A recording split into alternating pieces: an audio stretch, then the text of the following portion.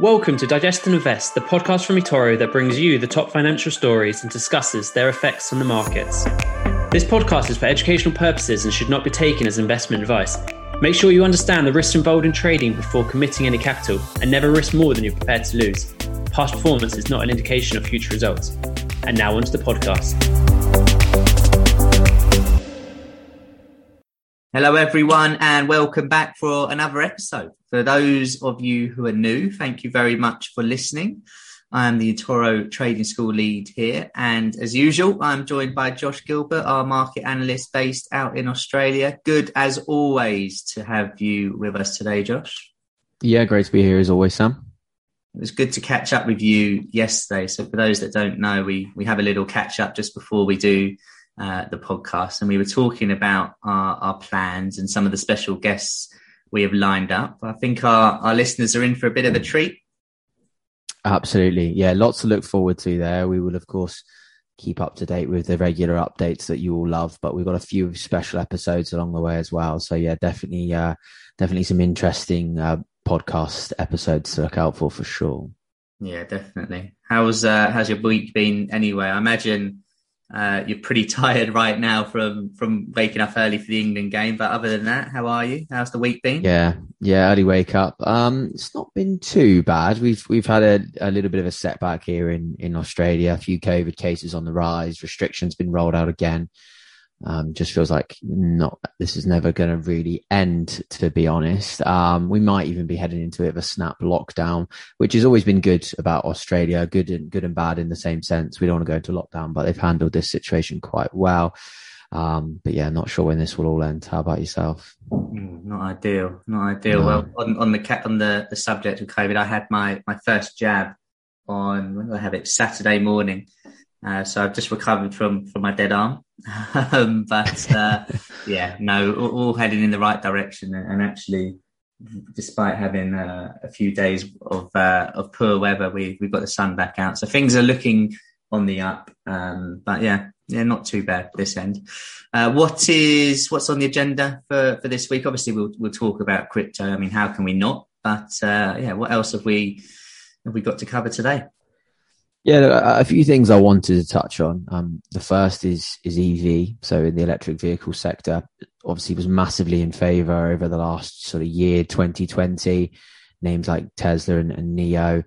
We've sort of seen some more traditional names come through, which I think would be good to sort of cover for our listeners and what to watch there. I also want to touch on the banks. We've seen a great start year today from the financial sector. We've got the US stress tests results out this week as well. And obviously in terms of that sort of cyclical rotation. So give the listeners a bit of insight as to what the stress tests are, what to expect moving forward.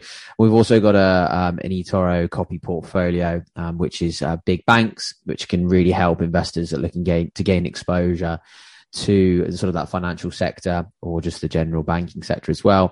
And like you say, of course, we can never go an episode without touching on crypto. It always gives us something to talk about. Yeah, exactly. Even in the most quiet weeks, there'll still be crypto to save our day. But no, I'm looking forward to this one. Absolutely. I think the electric vehicle space is still so interesting. So I'm keen to hear your thoughts on that. Well, let's start with that. If you were to give us a few minutes update on it all, how would you go about it? What's the thought process there?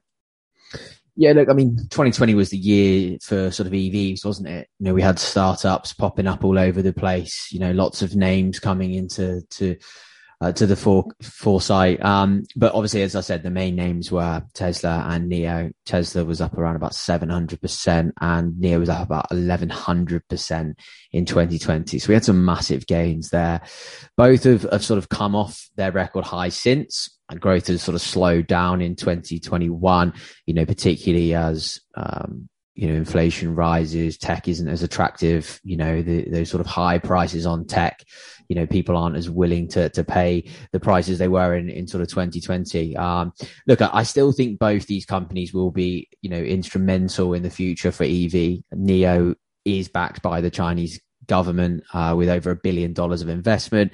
Look, and Tesla is continuing to expand with new sites in Texas, Berlin, and growth in Shanghai as well. And again, in somebody in charge like Elon Musk, I think he can really take them forward. I think in terms of how he structured the business over the years, again, how he's sort of still enabled the business to turn a profit, if you like, in an expansion phase that they are. I think people can sometimes overlook that. Yes, again, the profit is coming from, tax credits and things like that. Maybe not the vehicles, but again, we're still talking about a growth company here. We're looking a long way ahead of time. We've still got another 10 years really until EVs are the main focal point of cars. So again, still looking at growth there. But yeah, both have obviously a long way to go. But look, we're obviously seeing more, sort of traditional automakers aggressively enter the space. VW or Volkswagen announced that they plan to launch 70 fully electric vehicles by 2030. They've already started 20 on their production line. Their share price has already jumped about 50% this year on the back of sort of some really positive news within that sector. Stocks such as EV as well, for me, the benefit there is that they've still got the ability in that meantime to still, sell these traditional, petrol diesel vehicles as we continue that transition to EV and sort of in this cyclical environment. We often do tend to see a higher spend on car upgrades as well. So. Yeah, no, looking forward to see how that all develops. Yesterday on the Market Watch webinar that we do on a Tuesday, we had a look at some of the names and, I think Tesla has started to recover a touch from, a few months or where it was moving lower. NIO, the same, has broken some key resistance. So for anyone that does want to check that out, you can watch that on demand. On the subject of electric vehicles, where do we see the sort of the largest sales at the moment? So yeah, look, I mean, sort of staying with VW, and the benefit for them is it's the highest number of sales is in Europe. That was in 2020 anyway. Previously it was China. So yeah, Europe took over in 2020 ahead of the US and China. Look, the benefit there with VW is that they're a dominant brand in Europe. It's also trading about 7 times earnings, which is again relatively cheap. Again, when you put that up against, Tesla and NIO and their sort of earnings per share and their profitability in their balance sheet. So the only downside for VW is their growth in China, which is actually a huge market. It's been slow for them, and as I say, that's a key area for any EV manufacturer. And if you want to dominate the EV market, then you've got to be having huge growth in China. I think the number I read was that they only sold about 1,500 vehicles in the first 3 months, compared to Tesla selling about 15,000 in their first few months there. So again, that's a big difference, especially when you're a big brand like VW as well. But yeah, look, so far they haven't really been able to deliver like Tesla have. So that'll be interesting to see, from VW.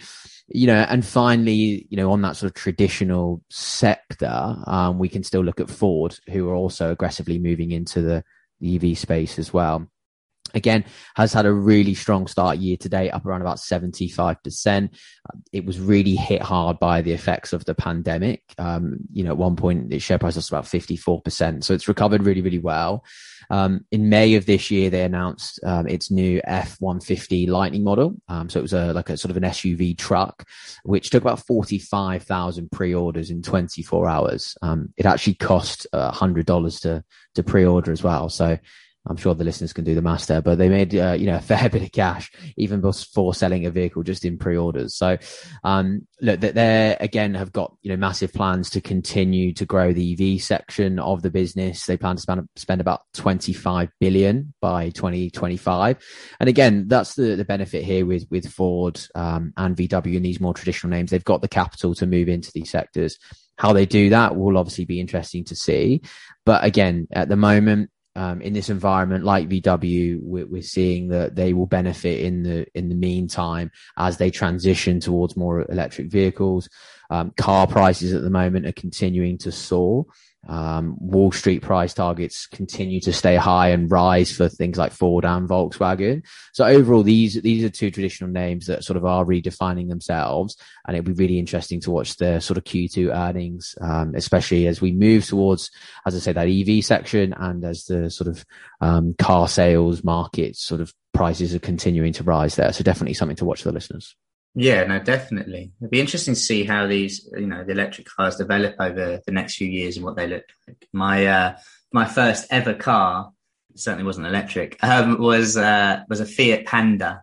It had a tape deck, believe it or not. And I had that for I had a tape deck. I had a little Peugeot 106 with a tape deck as well. I mean, I had my car for about, when I get it when I was 18, had it about, 10 years, which was, people used to come up to me and refuse to get into my car when I was giving them a lift. The football is that bad.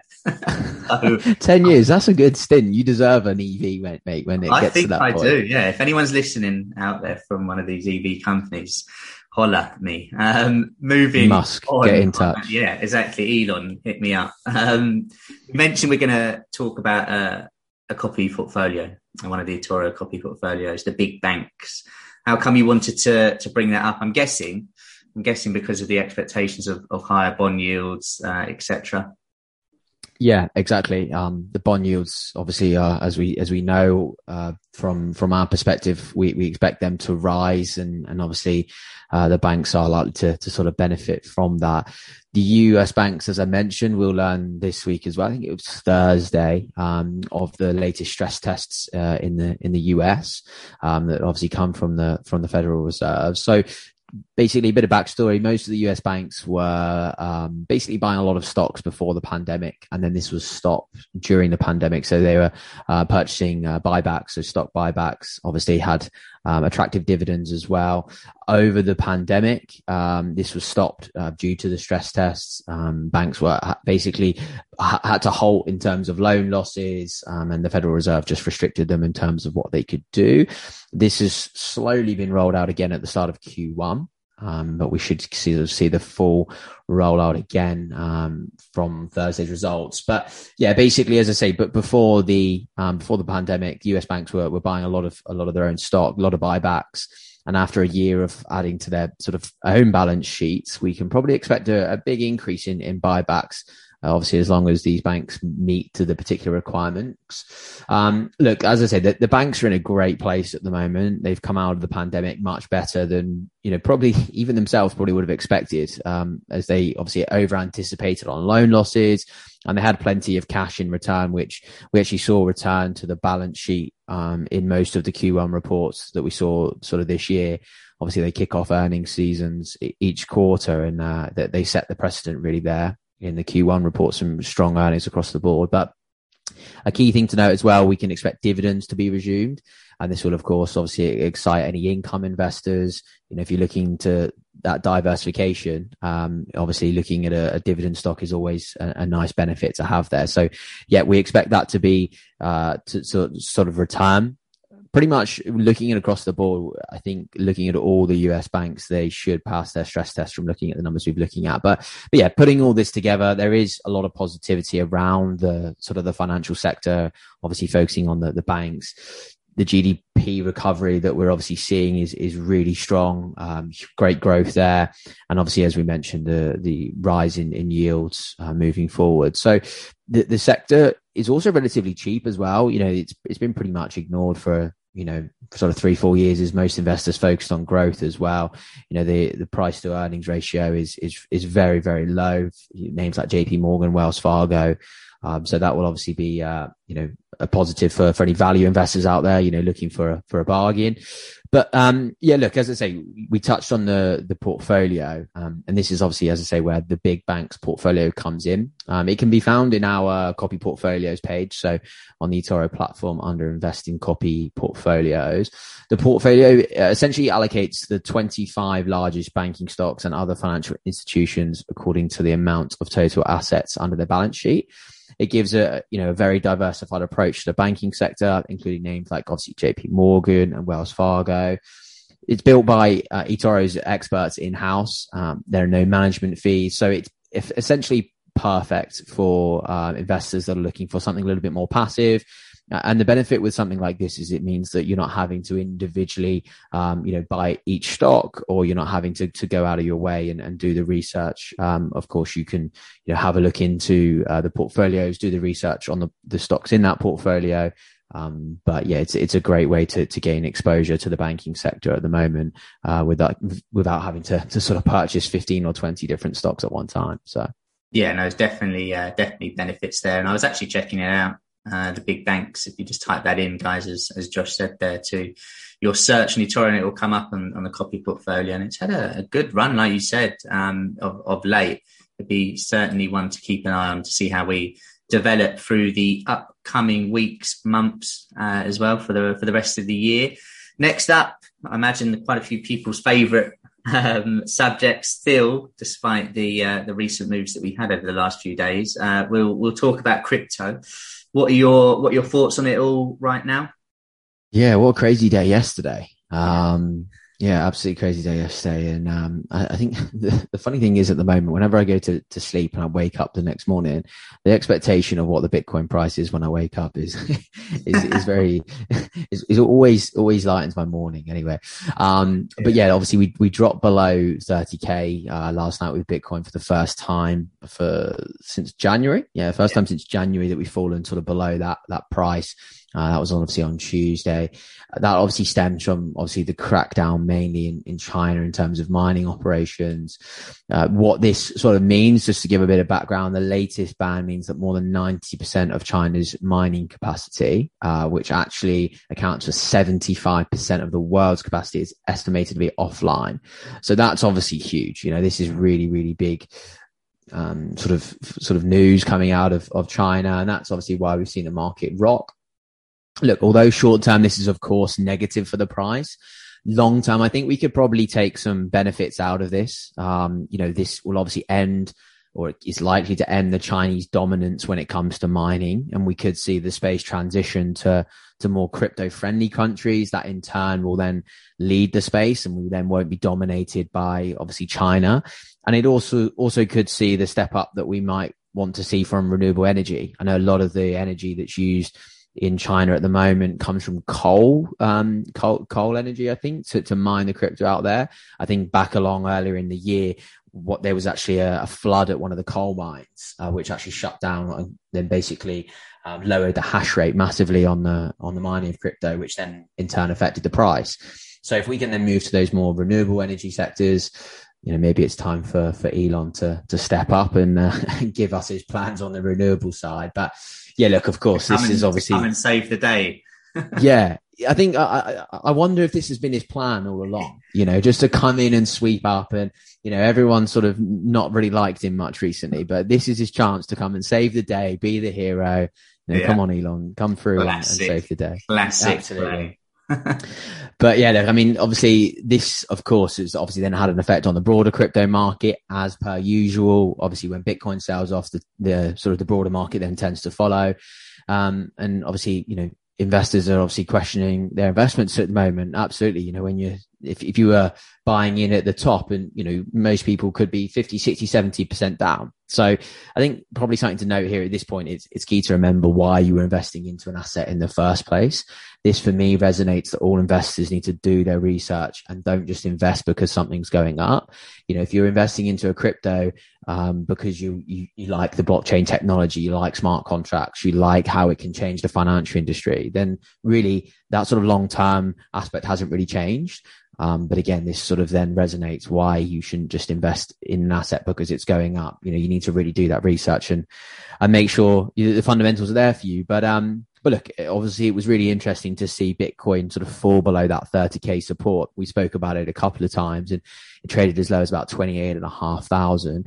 It has bounced off that low quite aggressively. It's sort of jumped about sort of 6,000-7,000, trading about 34,000 as of right now. Yeah. But yeah, look, I mean, look what we're looking at now in terms of support and resistance. I mean, for me, I think by the looks of it, the bear's still probably slightly in control, still looking a bit sort of bearish in terms of some of the technicals on the moving averages as well. But I don't think we'll really see the bulls take charge again until we breach 40. But yeah, where's the support levels and where are the sort of the resistance from here?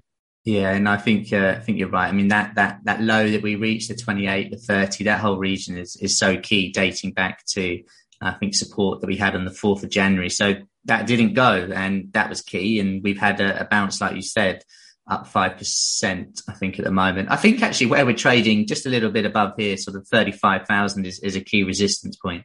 And it's almost like mid-range, which you could argue Bitcoin has been in since the sort of the 19th of last month. So if it gets above that, then can we drift to the top of the range? Yeah, maybe. But to break out of the range and really push on, then yeah, I'm with you. It has to get above that 42,000, that 40,000, close a day or a week there. And then we're looking at a different story. But at the moment, a little victory for the Bulls yesterday for us not to make a new low. But yeah, I think the Bears are still overall in control of this market as long as we stay below that 40. And at the moment, that's, 6,000 away. So a fair bit to go there. But carrying on from last week's podcast, obviously US stocks have continued to push on despite a little blip from the Fed meeting. I think Nasdaq finished on a new record high yesterday. So there is some positivity out there for markets. But look, guys, thank you very much for listening as usual. Depending on when you listen to this, we've got the eToro Trading School course, which is actually running today, a 3-part course, Wednesday, Thursday and Friday, 1 o'clock UK time to 2:30. Will be available on demand should you want to join us. It's on an introduction to trading. And also next Monday, myself and Ben Laidler, our global market strategist, will be giving a weekly outlook via a webinar. So that'll be Monday, 1 o'clock. And as usual, you've got the Market Watch webinar on Tuesdays. But head over to the eToro Training School to find out more. We'll be back next week as usual. Josh, thank you very much for joining. No, thank you so much again. Thanks everyone for joining as well. Super, guys. Have a great week and we'll catch you this time next week. You've been listening to Digest and Invest by eToro. For more information, visit eToro.com.